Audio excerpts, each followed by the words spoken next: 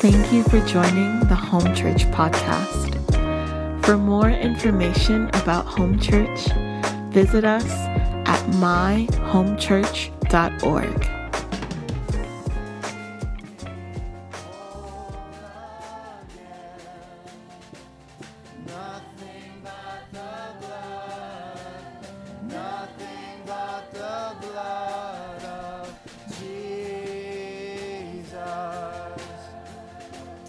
Thank you, Lord. Jesus, we thank you for your blood that was shed for us. That there is hope for forgiveness of sins, for the cleansing of our conscience, to be made new. And I thank you just as you did in Alicia and John's life. Lord, we trust that you're going to do it again tonight. It's your desire, Lord, more than our desire. You want to come and touch lives tonight. I thank you, Lord, that there's no one too far off. There's no sin that was too great that you cannot cover and remove the stain from. So, Lord, we just ask right now. I ask, Holy Spirit, I need you. I need you, Holy Spirit. So would you come and show yourself to be real? Would you come and back up every word that's spoken with an anointing that only comes from heaven, Lord? I pray right now, God, that you would breathe upon every word, Lord. You would breathe upon every person here, Lord. That you would open the eyes of hearts tonight, God, to see the glory of the gospel, to see the glory of Jesus. And I pray, Lord, that every heart would respond to what you've done for them. Lord, that they would surrender their lives and find life. As they lose their own life, they'd find it in you, Lord. So we ask right now, Holy Spirit, come. Come and bless this time, Lord. Come and move upon the hearts of your people. We ask it in the name of Jesus. Amen. Amen. Thank you. Thank you, worship team. I don't know if the mic sounds a little bit hot or not, but it just might be me. Man, it is good to be with you here tonight. Over the last few weeks, we've been praying and laboring for nights like this. Specifically, we have felt as a church that this month, July, we felt the Lord was really calling us to commit ourselves to stepping out and sharing the wonderful news of Jesus Christ with our neighbors and our community in a way that, in just a much more intense, committed way. It's something we always do, but we felt like the Lord had asked us to really mark and set aside this gathering. And I say that because many of you here tonight, I have not seen your faces, and so I trust that you probably had someone knock on your door. You probably met someone on the street, or someone came into your business and shared Jesus, invited you here tonight, and something along those lines, and blessed you, and whatever that looked like, but they invited you to come here. And I want to first commend you for responding to that invitation. I commend you for responding, but then I also lovingly and encouragingly challenge you that God has something more than just responding to an invitation to come tonight. That it's amazing that you said yes and came here, but God has something much more for you than just responding to an invitation to come to an event and then leave. But God wants to meet with you tonight. That the creator of the universe, the creator of your life, has made a way for you to know him. And I believe God is going to open up hearts tonight. I really do. I've seen it over and over. I have enough history with God. It's limited, but I have enough history to know that God's going to back up his word tonight. And his Spirit's going to move. In the midst of just a gathering like this, it's going to move. And so, listen, if you're here, it's a sign to me that God's already working on your life. God is knocking on the door of your heart. Rejoice in that, but don't just stop in rejoicing that he's knocking on the door of your heart. My hope tonight is that you would open wide your heart to the King of Glory. That he would come in and set you free and change you in every single way. And so before we open up this altar and begin to pray for people tonight, I want you to know that God has been moving in incredible ways over the last few years, but specifically this month. We've seen eyes be opened. We're seeing lame begin to walk. These are things that are prophesied, that when Jesus comes, these things will take place. We're seeing people get saved, because when Jesus came, he came to set everything right that sin broke. Everything that sin has touched and broken, Jesus came to set right, and we're watching it with our own eyes.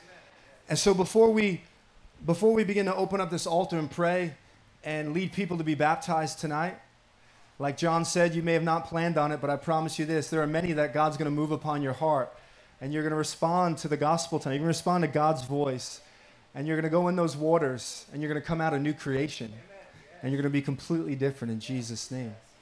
But before we open that up, I want to take just a few minutes, if you would give me your ear and your attention, to share what I believe is the most important message that has ever touched down on this earth, the gospel message. And I want to just present to you, before we even open up a scripture tonight, that the gospel, when we speak of the gospel, we're speaking of God coming down and touching down on this earth and becoming a man in the form of Jesus Christ and doing for us what we could not do for ourselves, living a life of perfection and then ultimately dying in our place. But I want you to know that that reality is an accomplished event. The gospel is something that's actually happened. It's an unalterable fact in history. And the reason why I say that is because the goal tonight is not if can we believe enough to make the gospel real tonight. The gospel is real. The question is, will we respond to it? God really walked on this earth. God really came and changed lives, and he's still doing it. 2,000 years later, every tribe, nation, and tongue, people are responding to what King Jesus had did. In fact, God touching down on this earth was the most decisive moment that it's ever happened in history, that literally history has been split in half because of Jesus Christ coming. We have BC before Christ and AD after his death. So this is not a matter of if we can believe we'll make the gospel real tonight, but God has really come and he's done something. And my hope is that you would respond and trust in that. But here's the glorious news. Even though the gospel is an accomplished event that happened nearly 2,000 years ago, its effects and its impact are still being radically felt today. And what the scriptures say, and what I have confidence in tonight, is that every single time the gospel is preached, it says it releases the power of God unto salvation. The power of God is released tonight unto salvation. Salvation is, yes, it includes you being brought to union with God, but salvation is God restoring everything in creation that's been broken by sin. That's why we have hope for to see strongholds broken and sick bodies healed, because when salvation comes, everything gets restored. And so tonight, as we share the gospel, what Jesus triumphed over 2,000 years ago will be freshly released in our midst tonight. Triumph over sin and death and hopelessness. If you have strongholds in your life, if there's areas in your life you say, I wish I can overcome this, but I'm just stuck in this. Jesus triumphed over every stronghold 2,000 years ago. And when we share the gospel message, that power is freshly released to deliver addicts, to set you free from whatever it is that has marked your body, marked your soul. Jesus is going to do it tonight. So, Lord, we just pray for your freedom and your wholeness tonight in the name of Jesus. So, if you would, I know it's a little bit hard to see on the screen. If you wouldn't mind, if you could put up, if it's possible, Hebrews chapter 9. Are we able to do that? Amen. And you can direct your attention right here. I know it's a little bit tough to see. So listen, tonight, it's beyond the scope tonight to provide some in-depth Bible study, all right? So I want you to know there's some things you may see here that I'll get to in a moment about the blood of goats and an old system. You'll be saying, what in the world is happening? I'm going to share how this connects to the blood of Jesus in a moment. But what I first want us to see is why we have a need for the blood of Christ. We sang about the blood, and I want to just preach and release the power of Jesus' blood to deal with every issue in your life. So just bear with me as we read this. If you're not fully connecting the dots, I promise as we go through, I believe the Lord will do it for us. So here's what it says. It says, for if the blood of goats and bulls and the sprinkling of defiled persons with the ashes of a heifer sanctify for the purification of the flesh, how much more will the blood of Christ, who through the eternal Spirit offered himself without blemish to God, will purify our conscience? How much more will the blood of Christ purify our conscience from dead works to serve the living God? For by the power of the eternal Spirit, Christ offered himself to God as a perfect sacrifice for our sins. So what this is saying is that if the blood of the old covenant, which I'll share in a moment, but of goats and animals, if that could produce a cleansing outwardly, how much more can the blood of God shed for you not just lead to some behavior modification, guys? We're not just talking about Jesus' blood, just adjusting your behavior and you learning the Christian language for a few hours on a Sunday, but the blood of Jesus can wash you from the inside. And what I want you to see is something that the Lord has been gripping me in this text for the last few years, and I want to just share it tonight and trust that God will connect it in your life. But there's something absolutely remarkable in this text. What I just read right here, this text, Hebrews, was written nearly 2,000 years ago. Yes?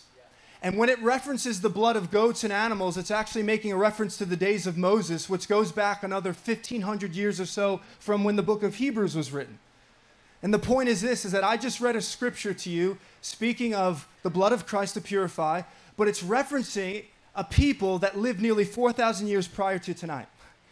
In a part of the world that is radically different in the Middle East and in Egypt than it is in 21st century America. And the question I have for you is, how in the world can a text describing a people nearly 4,000 years ago in a completely different part of the world have any bearing on our life tonight? What is the relevance that it has? But the amazing thing of what the writer of Hebrews is saying is, despite how radically different 21st century America is to the days of Moses as they traveled through the wilderness. I mean, just think about every advancement we've made in technology and medicine and entertainment. The worlds are so different, and to a certain degree it's true. But what the writer of Hebrews is telling us is, even though our worlds are radically different, the most basic need of man and woman remains unchanged.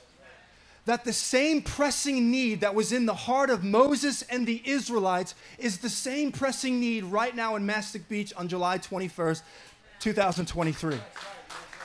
It's fascinating. Even though our cultures are so different and it seems like it was so long ago, what the writer of Hebrews is saying is that there is one need of man that everyone in this room is wrestling with right now, especially if you don't know the Lord. And here's what he's saying. We need our consciences cleansed. Every single person, because of sin entering into this world and cutting us off from our Creator, is right now wrestling with a defiled conscience. It's the most basic pressing need of every human being, wondering, how can I deal with that defiled conscience? What do I mean by that, and how do I know that? Because first of all, everyone in this room has a conscience. How do I know that? Because every single person in this tent was created in the image of God.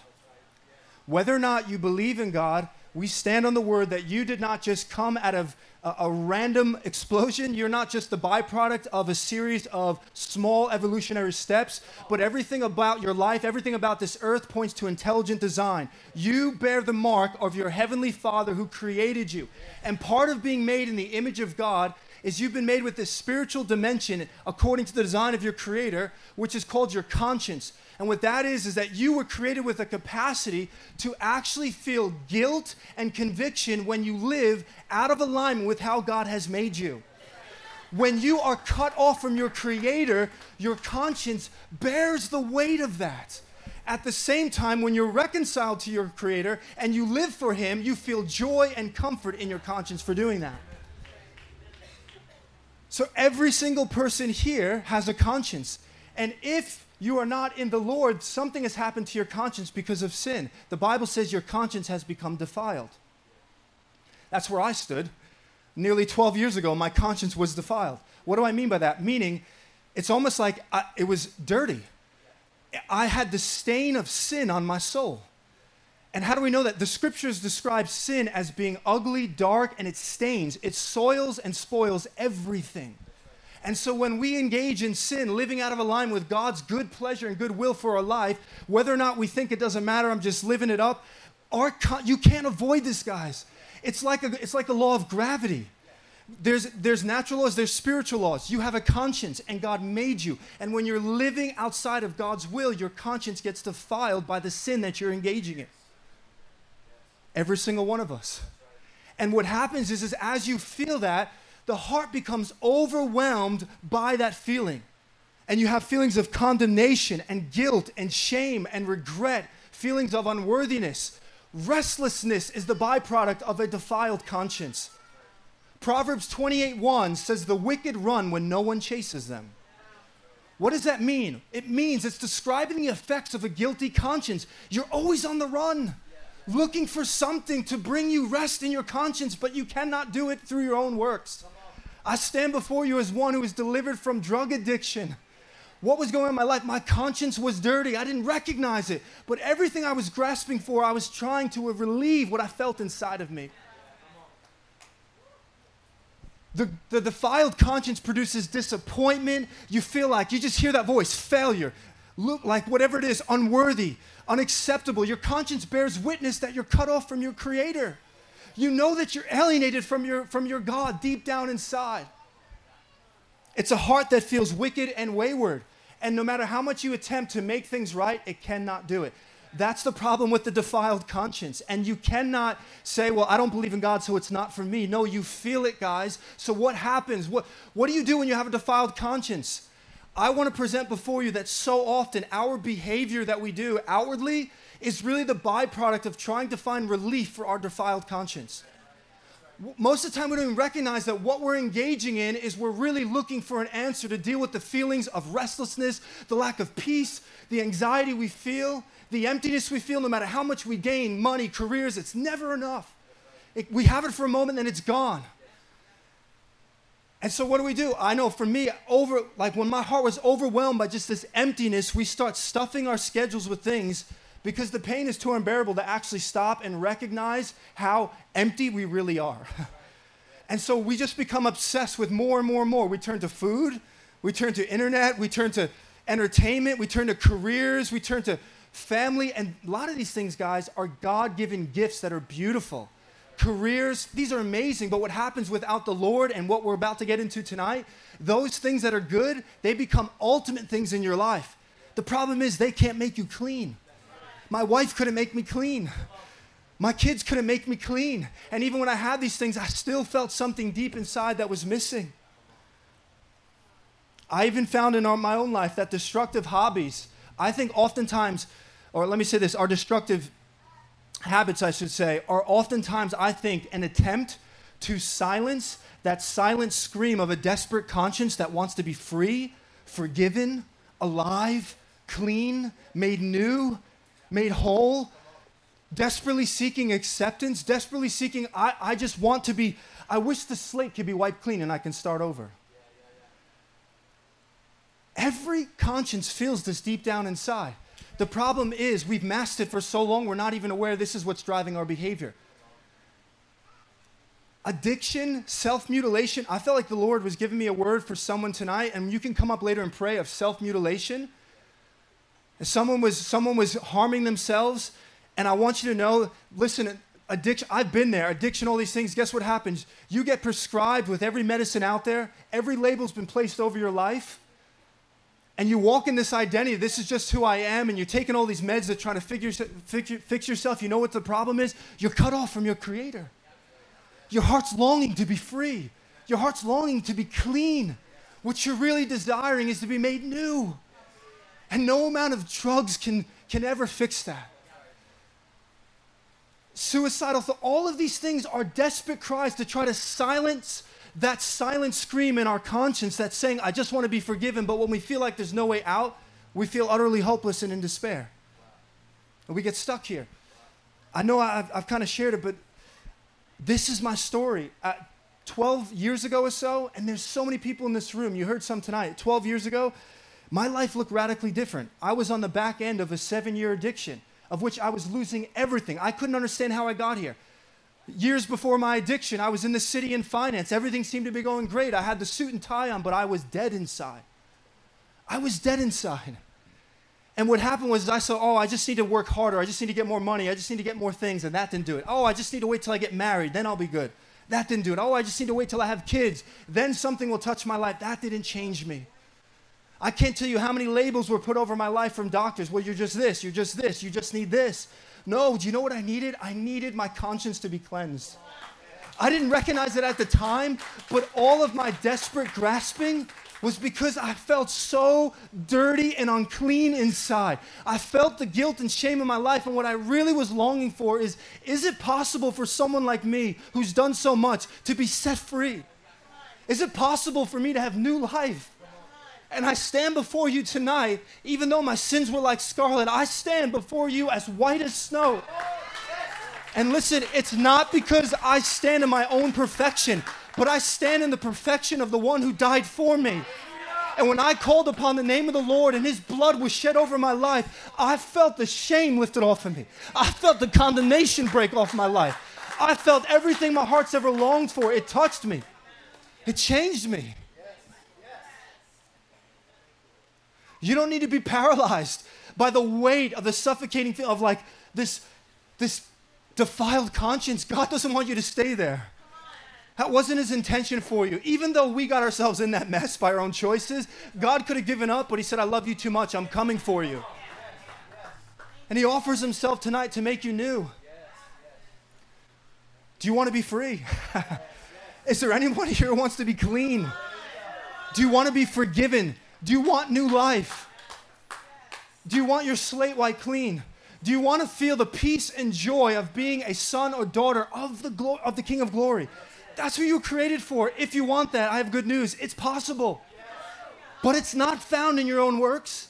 It's not found in any medication. It's not found in just reaching out to the things of the world. What the writer of Hebrews says, if you want to be clean, if you want to be made new, if you want to be forgiven, there's one answer. Only one thing can purify your conscience. It's the blood of Jesus Christ.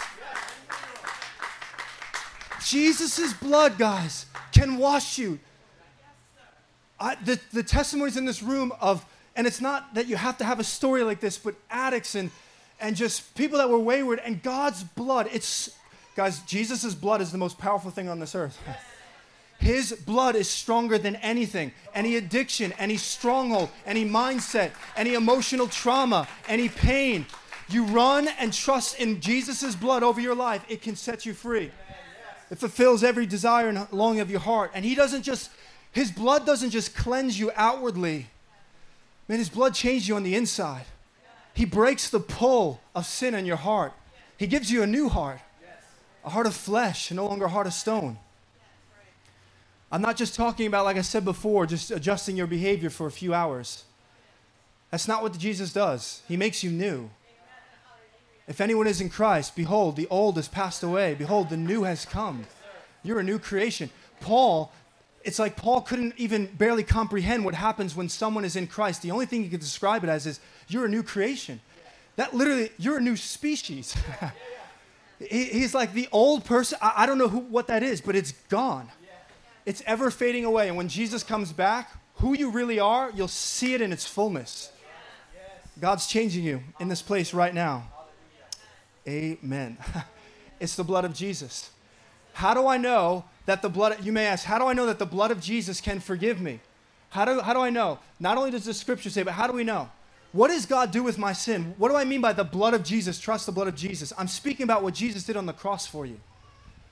His blood shed for you is the only way to be free, forgiven, alive, made new. How do we know that? Because, guys, God didn't just come up to your sin and hit a delete button and say, okay, let's pretend it was never there. He didn't come up with a wand, a mercy wand, and wave it over and say, okay, abracadabra, your sin is gone. I say this often, if that's what you think happened to your sin, that's not good news, because you never really know if your sin will find you out again. You're never quite sure if God's going to put it back on you again. You're never quite sure if he just swept it quickly in the closet, if that closet door will open up again. But God has done something far greater with your sin than just wave a magic wand. The Bible says he took everything that you and I have ever done and ever will do, and he took it and he laid it on his son, the iniquity of us all, and in his son, Jesus Christ, as our substitute, took on everything that we deserve. Your sin was not just winked at, your sin was fully paid for, never to find you out again. Why is the blood of Christ the only way to be clean and forgiven? Because what Jesus did is the only thing to fully deal with the penalty of sin over your life. Your debt has been paid. Everything anyone has ever done in this room right now, the stuff that people don't even know about, but you know, God knows. And he has provided a payment for you to be clean from it, for you to be made new, for you to be made whole, for you to be forgiven, for you to be delivered from it. Is that good news? And his blood is available tonight. So here's what Hebrews is saying. Every single person in this tent was created for a relationship with God. I want to make this really simple. Every person here, if you feel like, why am I on this earth? Am I just paycheck to paycheck? No. Alicia was saying it. You want adventure? Come to walk with the God who created the heavens and the earth. Begin to commune with the God who, when he spoke, all the stars you see came into existence. It's the God who, when he creates the seas, say no more, and the seas stop. It's the one who says he holds the mountains and the sand in his hands. This is the God that we commune with. Amen? And so God had created each and every one of us for a relationship, but when we sinned, sin separated us from our Creator. And the Bible says that the wages of sin is death. The wages of sin is death. What does that mean? Death, yes, physical, but death in all forms. Why? Because God is the author of life. So when we sinned, we were cut off from life itself. Therefore, we experienced death in all forms. Death emotionally, death relationally, spiritually, and then ultimately death physically. And you say, wow, God, that seems pretty harsh. Why would the penalty of sin be death? Do you know that sin demands something? But I want you to know that that's not a revelation of God's harshness. It's a revelation of his holiness. The reason why death is the only right response to sin is because God is so perfect. He's so holy, without blot or blemish. God is the only perfect one, but here's the good news. Even though he's absolutely holy and perfect and he cannot dwell with sin, therefore we who are in sin cannot be restored back to him unless our sin is dealt with. God loves us so much that he did not allow us to pay that payment for ourselves. If the wages of sin is death, God says, I'll pay it for you.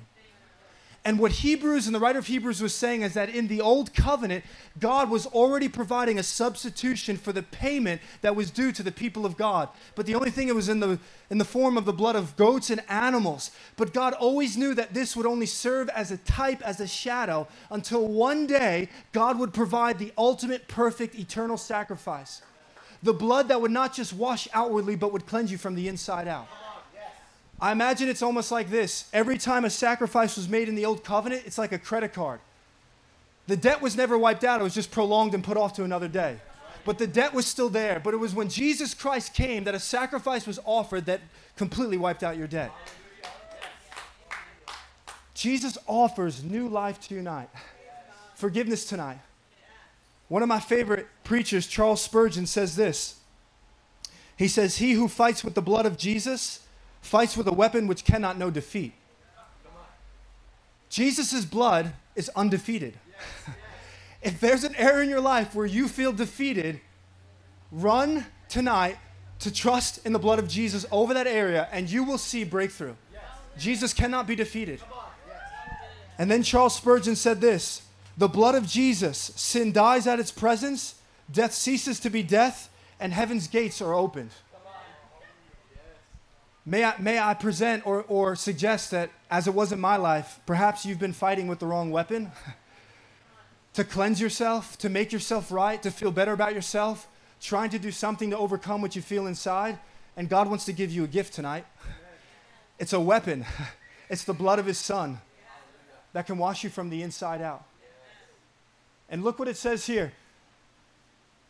In verse 14, how much more will the blood of Christ, who through the eternal Spirit offered himself without blemish to God, will purify our conscience from dead works? Listen, if you want to be clean and made new and made whole tonight, it's Jesus' blood, and what it purifies us from is dead works. What does that mean? I think what the writer of Hebrews is saying here is he has in mind anything and everything you've ever attempted to do to try to make yourself right with God. Anything you ever tried to give, any promise you ever made, any self-imposed regulation where you said, well, if I just don't do this anymore, I stay away from these people, then I should be pretty good. I've lived a pretty good life. The Bible says they're dead works apart from Christ. Why? Because they will never be able to cleanse your conscience. They will never be able to make yourself right with God. Salvation is available for all tonight, but here's what you must do. You must renounce reliance on self. If you would be willing to say, I cannot bring anything to the table to save myself, except I must throw myself on the cross of Jesus Christ, you will find a Father running to embrace you tonight. Hallelujah. Yes. If you fully cast yourself on the Lord tonight and say, Lord, I don't want to trust in any dead work, but only in your blood. You want to know what another word I think is for dead works? Is religion. And I believe what God wants to set people free from, even tonight, is religion. It's man's attempt to make himself clean. You cannot make yourself clean. I speak to a Christian tonight. You are clean, and if you're not careful, you start thinking that it's about you now and Jesus making yourself clean. If Jesus were to remove his blood from a person who's been 50 years in the Lord, you'd be unclean in a moment. It doesn't matter how much Bible study you have. That's amazing. We want to grow in the Lord. But I feel God wants to encourage some Christians tonight who are walking around condemned with a dirty conscience. Meanwhile, God's saying clean, righteous, holy. I believe there's Christians, honestly, that can't find traction for their life. You're like tires that are just sputting out in the mud because you're not really quite sure where you stand with God. Your conscience is so weak with God that one small misstep and you feel like he's casted you out of the kingdom of God. What we've done there is we've reduced the blood of Jesus, the blood of God, to the blood of a goat. The blood of goats had to be sacrificed every year, not the blood of Jesus. Let's elevate the blood of God to where it's supposed to be. It's a once and for all sacrifice. And I promise you this, knowing that doesn't lead you to stay in those cycles of sin. It will actually lead you to freedom when you know that you're clean and right before God. He wants to wash you tonight from every dead work. The picture I have when we try to wash ourselves, it's that annoying stain that you get, that grease stain, right? And what do? Well, I've done a big mistake. You get that rag and you start to rub water on it. What happens? The stain just gets worse. When we try to clean ourselves, it just gets worse. It's like quicksand. The harder you try to get out, the more you sink. You need a cleansing agent to bring that stain. The stain of sin on your soul needs a special cleansing agent. It's called the blood. It's the blood of Jesus, and it thoroughly and fully brings it out. Religion says tonight, if you feel guilty, here's what you need to do. Start doing more for God. Oh, I'm all about going fully into God. But if that's what your motive is, you will never know if you've done enough. Religion says you feel guilty, here's what you need to do. The gospel says you feel guilty, here's what he did for you. Trust fully in what he's done. And from that place, look what it says. He'll purify you from dead works to what? Serve the living God. You want to run hard after God? You need your conscience cleansed. Listen, God doesn't want to just release you from bondage tonight. That's one thing. He wants to give you a new purpose tonight. He wants you to live for the glory of his name. He wants to reorient your values and your structures and your priorities and your schedules that you would actually live serving, you would actually serve to the living God.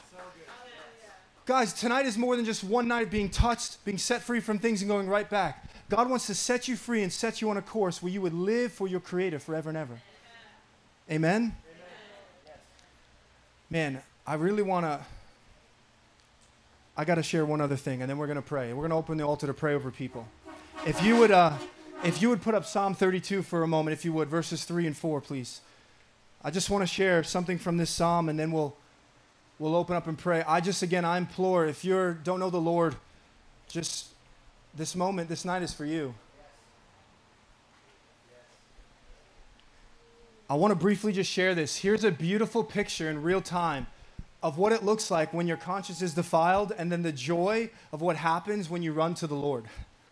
And I believe this is going to give you a picture of what can happen in many hearts here tonight. So this psalm, before I read it, this psalm is a psalm of David. Now, I know if you've never read the Bible, I'm sure you've heard of David at some point. It's the same David that slayed Goliath as a young boy. Well, now he's the king of Israel, but here's what's happened. David has committed sin. And we're not just talking about little things on the side. He committed adultery and then devised a plan to have the woman that he committed adultery with, her husband, murdered. So we got adultery and murder. I want you to know, if David could be touched by the Lord, anyone here can be touched by the Lord tonight. Anyone here, if you would just say, I'm in need. Jesus says, come to me. Your burdens, your heaviness is what qualifies you to come. So here's David, caught up in a situation where he's got adultery and he's got murder on his conscience right now. And I want to put this before you, that if this script was presented to Hollywood, Hollywood would eat this up. This is the drama that they love to read about. Murder, adultery, this makes for a good story. But you know what Hollywood will never present to you? Is the anguish that David felt in his heart because of the sin that he was committing. What they won't show you behind the scene, they'll show you the fast life and how glamorous it looks, but what they won't show you behind the scene is the weight that one is feeling when they're living out of alignment with God. And David begins to give us insight into what he was feeling in his heart. Let's read verses 3 and 4. Here's how he describes it. Verse 3 says, for when I kept silent. Hold on for a moment. Some believe that David, after he sinned, it was about 1 year before he ever actually had a moment where he came before God and got open and real. 1 year he carried this. 1 year, David, I think, what the picture I have is he just shoved it deep down. He denied the pain of his conscience. He ignored the consistent pangs of conviction. He walked around continuing his kingly duties. Everyone would say, David, how you doing? Gave a smile and said, I'm doing great. But deep down, this is what was actually going on in David's heart. And even though man did not see, something was happening in David's life. Here's what he says, for when I kept silent, my bones wasted away through my groaning all day long. For day and night, he's speaking to God, your hand was heavy upon me, and my strength was dried up as by the heat of summer. David is describing the distress and really like just a life that's absolutely depleted and drained because of what he's done. I really believe David's not just giving some metaphorical language. I think David's really describing the effects physically, emotionally, mentally on your life when you are living with a defiled conscience and not clean before God. David's really describing something here of what he was feeling. And I said this kind of before, but I think if David showed up in our culture today and David were to say, this is what I feel right now, by the time David finished verse 4, he'd have 25 diagnoses and probably double the amount of medication. He would. But you know what David needed? He just needed to get his heart right with God. He just needed to confess before God. He just needed to have his dirty conscience cleansed and made new and whole and hear the forgiving, loving voice of his Father over his life. And that would have dealt with, guys, I realize issues in life are complex, but I really believe so much of our stuff that goes on at a base level, it all starts with we're severed from our Creator. And we feel the effects of that in our life. And if that gets right, man, everything begins to fall into place. But here's the good news for us tonight, is that God loved David too much to leave him there. And God loves you too much and me too much to leave us in that state of misery. And so he's pursuing hearts tonight in this room because he doesn't want you to stay there. And actually, the primary point of this psalm is not about the pain of or anguish of suppressing what's going on. The actual point of this psalm is the indescribable joy that touches a heart when he experiences the forgiving love of his Creator. But here's where everything shifted for David. It was the point of confession. The moment David became honest and real with God, everything shifted. And David didn't hold back. David didn't keep some things tucked away in the cupboard. He emptied the cupboard of his soul. He didn't keep any black books sealed up. He laid everything bare before God. I imagine as David confessed, it was like the floodgate waters opening up in a dam, which can get messy at first, but in the end, he began to feel the relief of being forgiven by his Father. If you're afraid of what it may look like, so much stuff built up in your heart for years and years, it could look messy tonight. There may be tears, there may be a lot of stuff, but I promise you this, in that process, you're going to feel a weight beginning to come off of you. You're going to begin to feel a freedom touch your heart tonight. You're going to be made new in Jesus' name. So here's what he says, verse 1 and 2. We'll close here. If you could throw it up there, verse 1 and 2. Here's where David finally confesses, and I want you to hear how David describes his state, how different it is than what he just said. He said, blessed is the one whose transgression is forgiven, whose sin is covered. Blessed is the man against whom the Lord counts no iniquity, and whose spirit there is no deceit. That is completely different than a man who said he felt like he had no strength and was hopeless and depressed and couldn't go on. Now he just says, blessed. Guys, I believe what David's saying here, it's not just about like this cold, stoic, now I'm right with God. When David says blessed, he's describing this inner heartfelt reality of knowing he's clean in the sight of his Creator. He's describing this heartfelt joy that he's summing up in this ultimate term of blessed. If you want to experience the blessedness of God, you come before God and lay bare all that's in your life. And God will say, all your burdens on my Son, all my Son's perfection on you. Holy, righteous, forgiven, clean. Listen, when David describes blessed, he's describing an experiential reality. He's not just saying, okay, now you're blessed, and someone says, how you doing? I'm blessed and highly favored, and you keep moving on. No. David's speaking about a felt knowledge, not just a cognitive knowledge. You feel man, when I got touched by God, I felt clean. Yes. I can't even tell you the joy that touched my heart when I said, I'm clean. I'm right. I probably annoyed a lot of my family. I was texting my brothers and everyone else. I had to tell everyone that my sins were forgiven. Did you know what Jesus did? I didn't even read the Bible, and I remember calling my grandfather. I was still in school at Hopkins, and this is where God really began to touch my heart. And I just remember telling me, I'm like, it's like everything I ever did, Jesus took, and everything he ever did, he gave it to me. And I never read anything in the scriptures. It was like the Spirit was just revealing this weight that was being lifted off of me. And it's a blessed state, the joy of being forgiven. David's describing the awakening in the heart of joy, hope, and gladness. So I'll leave you with this. Look at the way he describes the blessed state that's for us tonight. Blessed is the one whose transgression is forgiven. Forgiven literally means carried away. So sin is like this heavy oppressive weight. I've literally ministered to people on the streets these last few weeks, watched them respond to the gospel, and their words were, I feel like a weight was lifted off of me. What's happening is they're sensing God carrying away all of their sins. That's what every conscience wants, is to be relieved from that oppressive feeling on them. It's only the blood. And then he says, he's blessed because his sin is covered. Isn't this amazing? It's like David says, oh God, if I would just uncover all my stuff to you, you'll actually cover it. If you would just uncover everything to God tonight, guess what? God says, I'll cover it for you. I don't know about you, but I want God covering my life, not my own works. And the covering of Christ is not just a putting out of like natural sight. It means the condemning power of sin will never find you again. The guilt and shame of things you've done are gone. It's removed as far as the east is from the west. He cast it from the sea. He cast into the sea of forgetfulness. God remembers it no more. And then the last thing, I love this. He says, blessed is the man against whom the Lord counts no iniquity, which means your slate is wiped clean. Do you know that God is not a spiritual scorekeeper when you come to him seeking pardoning?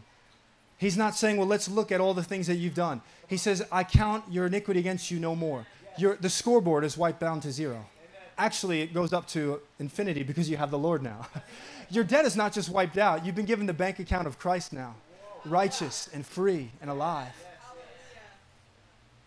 And so this is why we're here tonight, guys. We're gonna make space to pray for the blood of Jesus to touch a lot of things for those who want. But our first response here tonight is we want to pray for those that don't know the Lord. We want to pray for those that maybe feel like far from God. And we want to invite you to trust in the blood of Jesus tonight, and to be cleansed and forgiven, and to be washed and made new. And listen, it's for everyone here tonight. It's available. But one of the things I've learned is that although it's available and it's so beautiful, it's the best news ever, it's not always easy. And here's why. It's not because God's made it complicated, and it's not because there's any deficiency in what he's provided in his Son.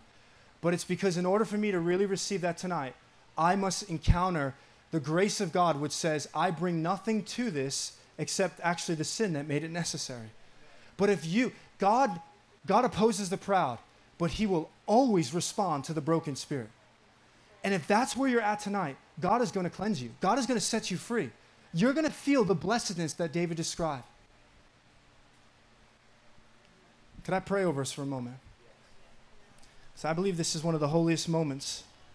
Actually, this is your holiest moment. It goes from glory to glory, but to come and know Jesus. So we just invite you right now to come, Holy Spirit, and touch the hearts of your people here. If you're sensing, sometimes people describe feeling kind of like a racing feeling inside. I want you to know that's the Lord. That's him touching you. That's him wanting to come and you to respond and say, I want to trust in Jesus tonight. If you feel like there's things that were said that was like I was reading your mail, that's not because I actually did. That's the Lord speaking right into your situation. And so right now we just ask, Holy Spirit, that you would come and touch the hearts of every person here tonight. And we're asking, Lord, that for every person that needs to run and trust in the blood of Jesus, that every conscience that needs to be cleansed tonight, we're asking God that not a single person would walk away without renouncing every work of self and fully running to the cross tonight. And I thank you, Lord, that your promise is you're going to make them new and make them alive right now, that you're going to relieve them of the burdens they're carrying, and that you're going to give them a new identity and a new future and a new hope. And you're going to come and fill them by your Spirit. And they're going to walk with you for eternity. And their lives are never going to be the same right here in this parking lot in Mastic Beach. So we say now, Holy Spirit, open the eyes of hearts to respond to your glorious call in Jesus' name. Amen. Amen.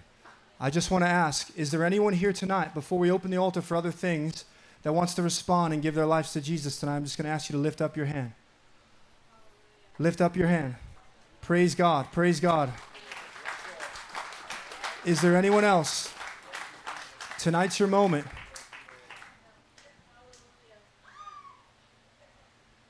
Praise the Lord. Maybe you've been in the church for a while, but you realize I've never really fully trusted.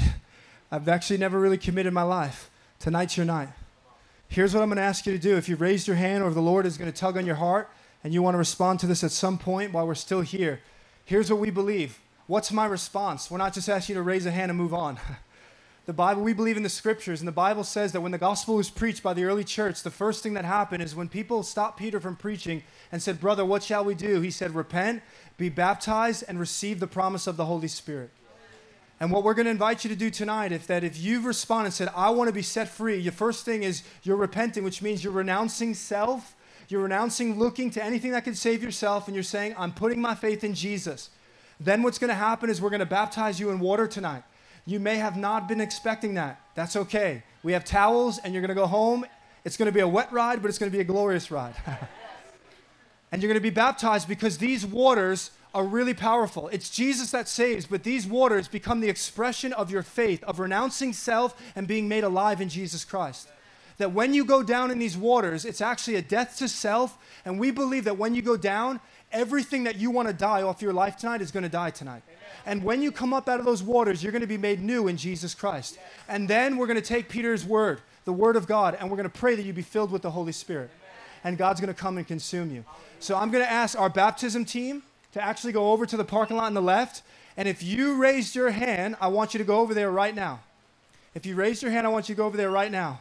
Praise God. Come on, let's just begin to rejoice for what the Lord's doing.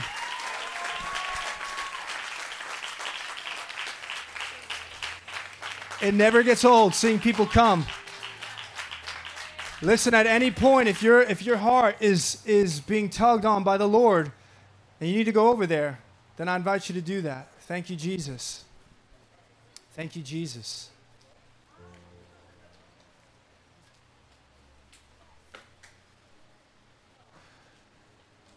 If you're here with someone that you know needs to respond to that, I invite you to lovingly let them know tonight's your night. I say this a lot. I probably repeat myself a lot of things I don't even realize. But this is not to scare anyone. But oftentimes, the Bible says if you hear his voice today, do not harden your heart. And the human temptation is to always put off to tomorrow. Oh, I'll do it tomorrow. One more run, one more binge, one more month, one more year. But we're not promised that. And the Lord says if you hear his voice tonight, do not harden your heart.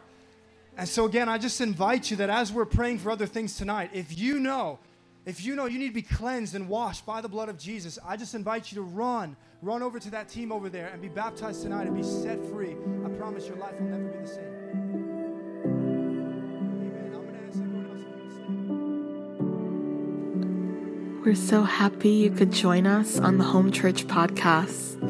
We pray this week's message encourages you to behold the Lord Jesus and bring his kingdom wherever you go. You can visit us online at myhomechurch.org, subscribe to our YouTube channel, or follow us on social media. If you would like to give to this ministry, text the amount to 84321.